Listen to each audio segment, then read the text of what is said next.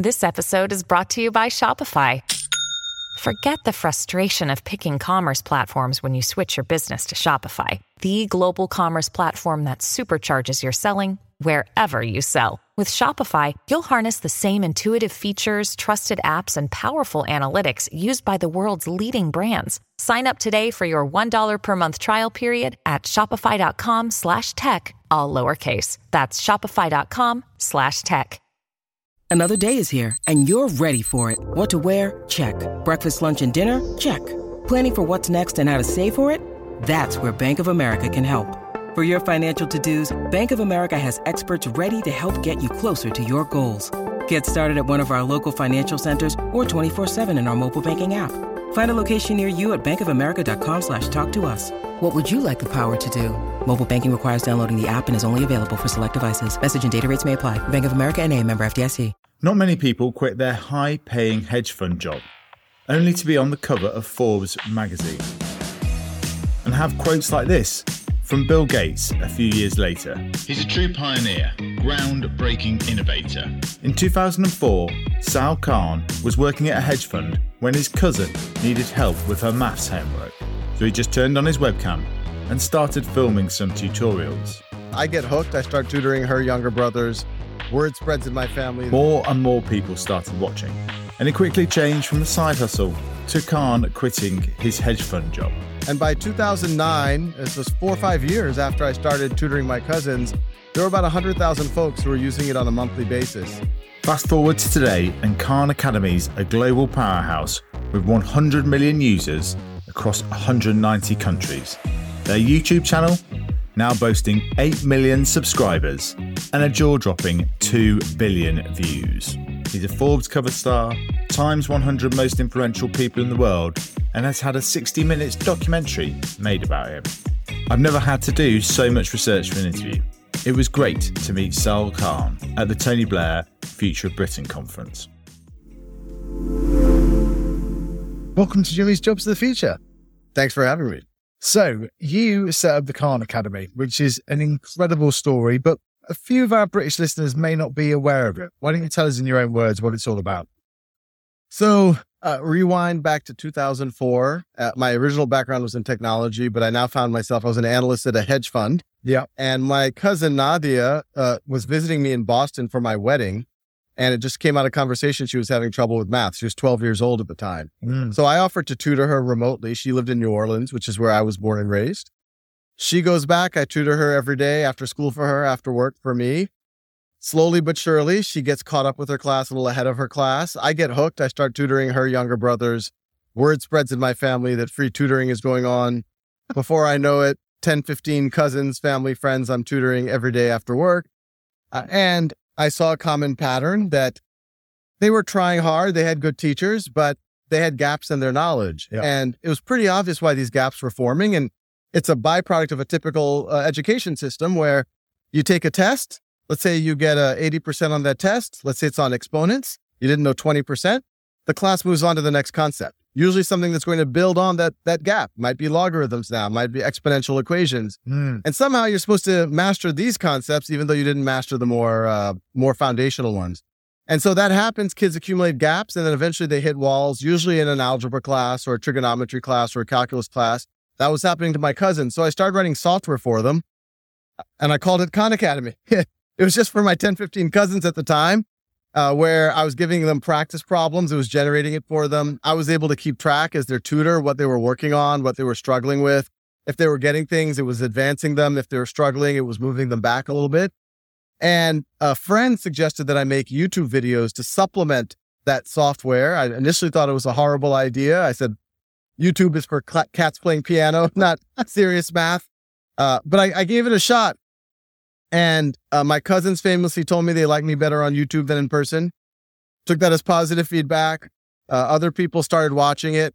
And by 2009, this was 4 or 5 years after I started tutoring my cousins, there were about 100,000 folks who were using it on a monthly basis. Wow. And so that's when I, frankly, was having trouble focusing on my day job. I set it up as a not-for-profit, mission-free world-class education for anyone, anywhere. And I took the plunge to see if we could get philanthropic support. It was a hard year, but by 2010, we had our first philanthropic support. And you fast forward to now, there's over 160 million registered users in pretty much every country in the world and over 50 languages. We're known for math, the math practice and the videos, but we are equally deep in the sciences, all the way from pre-K through the core of college.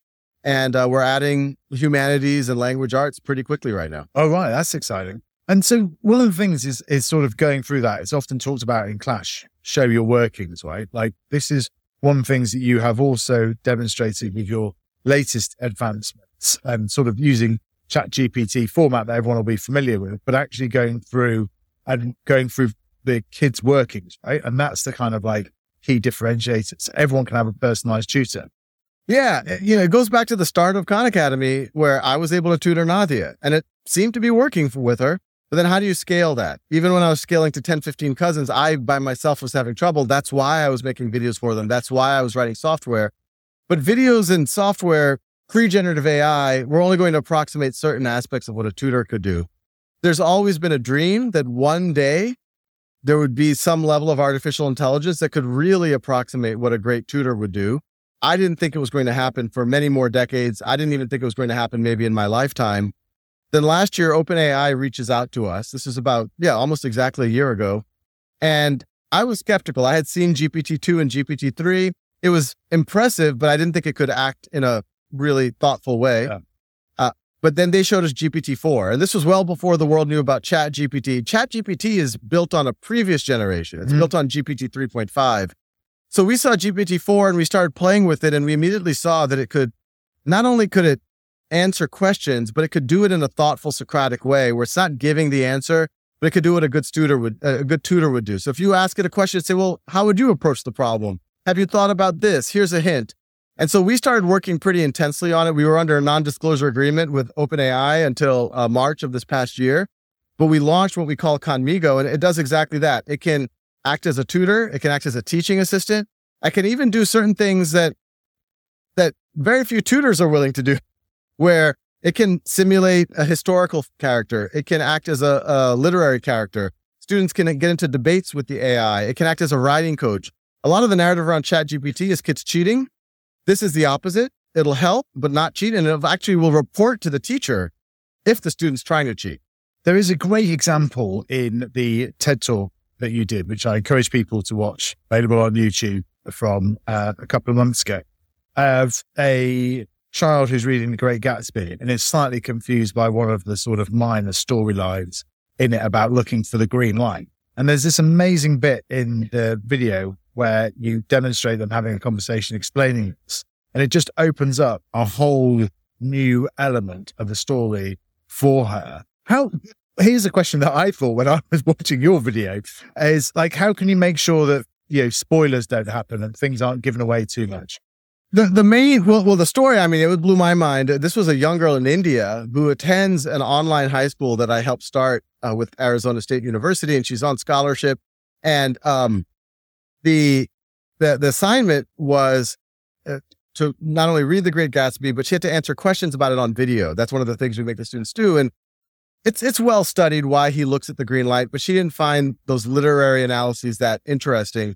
So she realized that she had access to Conmigo. So she says, because I talked to Jay Gatsby. And so the AI takes on the Jay Gatsby persona. She asks him about the green light, how it symbolizes the things that he can't attain. And it's the light on Daisy Buchanan's dock, et cetera, et cetera.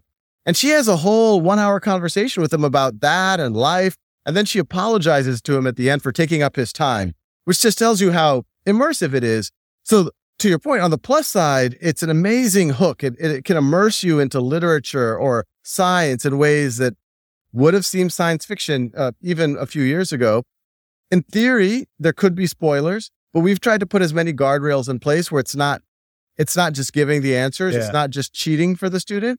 And hopefully more likely than not, it's motivating. And all of the activity is transparent to the teacher and the parents.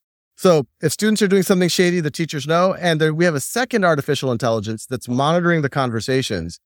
And if the conversation goes anywhere negative, like really negative, then it's going to actively notify the teachers. And another great example that was in the video was sort of a child wanting to write a horror story and almost then the prompts being turned around so that it ends up being the AI that's giving the prompts, like in terms of, naming a castle and just, getting them on their way, right? Which is so often the hardest thing. And then it like alternates between the two, right? Yeah, it's an activity that we just experimented with, and it seemed to really resonate. Obviously, a lot of the narrative around ChatGPT is kids are going to use it to cheat, write their essays for them. And we started playing around with, well, what if it does the opposite? What if it actually helps students to write better? And so the activity that you're referring to, and my 8-year-old, he is not a reader. He does not like to write. He's addicted to this. And it's really powerful because, yes, he wants to write a story with the AI. The AI, to your point, will say, well, what do you want to write about? And my son or any kid could say, well, I want to write a horror story. I want to write a adventure story. And the AI will say, ooh, how exciting. and let's get into it. And the student will write a couple of sentences. The AI will give the student feedback on it. And then the AI, they're riffing together almost as like co-authors. And I can tell you we've been piloting this in schools, but I can even tell you in my own house, the same, boy who did not like reading or writing now loves doing this. And the things that they are producing in many cases are above his grade level, even though he's helping produce it. So he's also more engaged to read this content. And that's just one example. For older students, we're creating modalities where they can brainstorm with the AI. They can outline. AI can give them feedback on their logic, on their rhetoric, on things like that. Once again, help them become better writers, not do the writing for them. I read a lot of science fiction. So I'm usually someone I'm like, yeah, let me tell you about 10 years. I'm in the world now where even 10 months is really, I mean, I'll tell you 10 months, which I would have thought what I'm about to say about 10 months, I'd have thought last year would have been science fiction for 10 years. Right. So in 10 months, you're going to be able to have a conversation with the artificial intelligence the way that you and I are having a conversation. I think you're going to start seeing prototypes in 10 months where you're going to be able to have a Zoom or a video conference with AI. I think within 2 or 3 years, that's going to be mainstream. We are, as we speak, adding a sense of memory to the artificial intelligence. Today, if you have a conversation, you come and you say, why do I need to learn this? The AI will say, well, what do you care about? And you answer it. If you had that same interaction the next day, it'll ask you again, well, what do you care about? Now it's going to remember that. It's going to remember previous conversations. If you were asking help with chemistry, and then the next day it's a similar concept in physics, it'll be able to say, hey, we talked about something pretty similar yesterday. Or if you're a teacher and you're using it to help you develop lesson plans, it won't ask you every time, what grades do you teach? Or, what are your students like? It'll remember those things. So you're going to have memory. It's going to be able to have long-lasting, for lack of a better word, relationship or engagement with learners. It's going to be able to report back to parents and teachers. In fact, we've already started implementing this. So as a parent or teacher, you can talk to the AI the same way you would talk to a tutor that you hired. What have you been working on with my kids? Yes. And the tutor, the AI this isn't science fiction. We've actually already built this. It will tell you, well, we did a little bit of calculus tutoring and then it wanted me to be the great Gatsby. So, I'm Jay Gatsby and we had a great conversation about life. And by the way, did you realize that she really wants to become an investment banker? And when you talk about money, she really gets engaged. And she's surprisingly strong in history. And the AI is actually going to be already, this isn't science fiction, is going to surface these insights to the teachers and the parents. What do you think are the most important skills of the future? It's interesting. In a lot of ways, it's the skills of the past, but I think you're just going to have to be even better at them. So your reading, writing, arithmetic, they've always been the 3 R's, so to speak. But if you're only a average writer or mediocre writer, we already know that generative AI can outperform you. If you're an average coder, if you're an average critical thinker, generative AI is going to be able to outperform you. So you have a choice. You either don't go into the knowledge economy, which is going to be trouble, or you say, no, I'm going to be in a role where I can manage AI, where I can use this to get even more productive. But no one's going to want to hire an editor of a paper who can't write at least as well as the writers. No one's going to want to hire a chief technology officer who can't code as well as the junior engineers. So if you want to use these tools, if you want to manage these tools, you have to be a pretty strong coder. You have to be a pretty strong writer. And so I think those who are able to elevate to those levels and leverage these tools, they're going to be 10 times more productive than they've ever been. But I do worry about students who aren't going to be able to make that leap. The good news is that the tools also exist to hopefully help more people get to that point. What do you think, if you were 23 in 2023, you would be looking to build your career in now? You started off in hedge funds. I started in tech back in the late 90s, and then at business school, I ended up at hedge funds. What I tell every 22, 23-year-old right now, I don't know exactly what the world's going to be like in 5 or 10 years. What I've said is start playing with generative AI right now.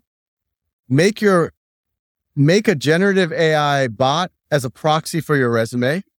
So you should make a traditional resume because people are going to traditional CV, but then create a link so that people could interview a generative AI version of yourself that can represent you. If you do that, you will get an interview at pretty much any job, and it's actually not that hard to do. I've advised some young people doing that. But how do you do that then? Like what tools?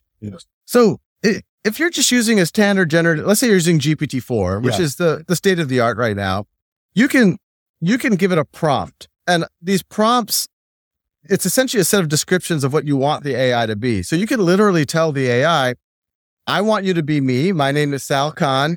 Here's a copy of my resume. Can you ask me some questions that a typical employer might ask?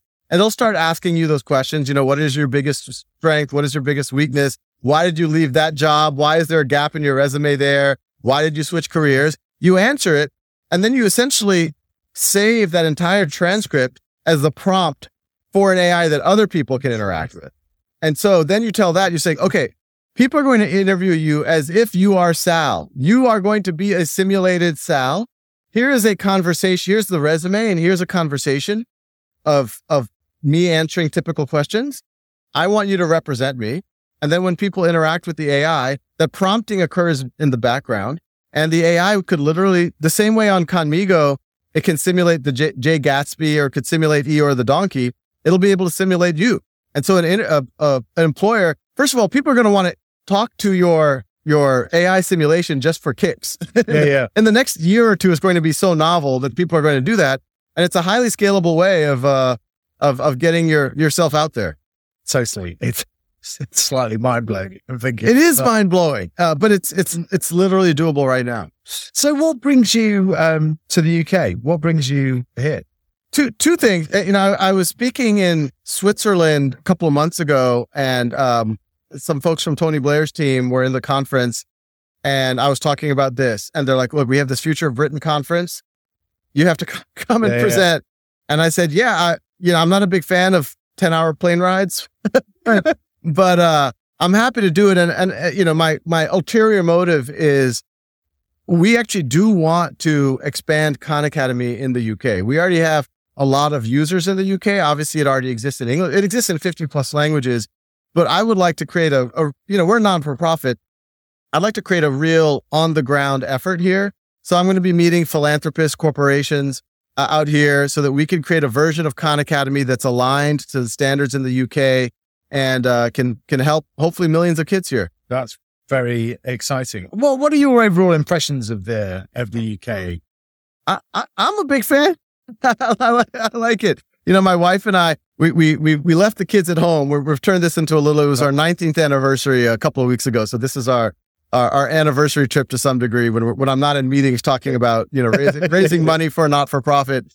But no, London is a great town, and it feels very, super walkable, super safe. The people, it's obviously very cosmopolitan. I haven't spent a lot of time here, but it feels like home in a certain way. Certainly. And what do you think, as a final question, the future of the classroom and the future of education is? I think the future of education, and I would have said the same answer even last year, even pre-generative AI, is personalization. If you go back 2,300 years, I'm using a specific point. If you were Alexander the Great, you got a great education. You had Aristotle as your personal tutor. And I'm sure if young Alexander was having difficulty in, say, military strategy, Aristotle would slow down a little bit. Yeah. Or if young Alexander really were able to pick up accounting really fast, Aristotle would speed up a little bit. So you got that personalization. And the few people who got education for most of human history probably got a pretty good one because of personal tutoring. 200-300 years ago, very utopian idea, mass public education. And places like the UK, the US, Germany, Japan, these were some of the first places to do it. And it really helped industrialize and build a broad middle class.